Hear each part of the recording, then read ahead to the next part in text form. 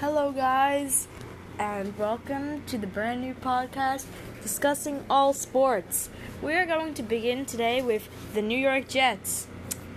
Now, Todd Bowles. See, my slogan when we first adopted Todd Bowles was, Todd Bowles will win the Super Bowl.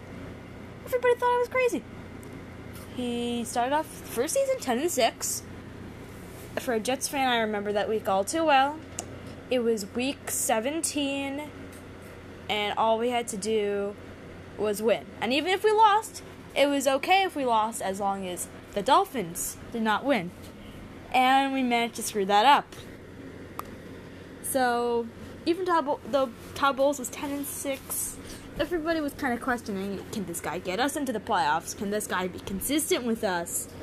And after 2 5-11 seasons, and then a 4-12, the Jets said that they had enough and hired Adam Gase, the man with the bulging eyes. Yes, we all saw that video, Adam Gase.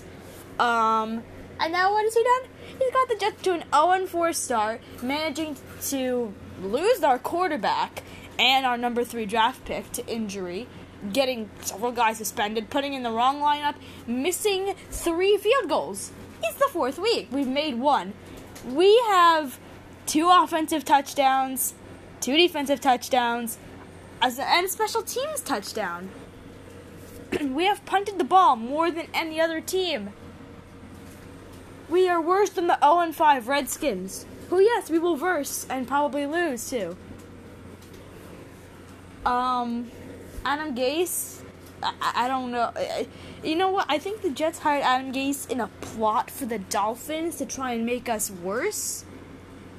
For some reason, I don't know. The one thing that I was hopeful about Adam Gase was, if you all remember, and I'm sure you do, the miracle play they had at home against the Patriots. Right at the end of the game, laterals, and then, I don't know what Bill Belichick was thinking. Gronkowski on defense, not going to happen. It was a miracle. I was hopeful that the Jets could beat the Patriots this year.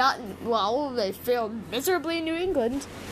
And, excuse me, they still play in New York and morale as well.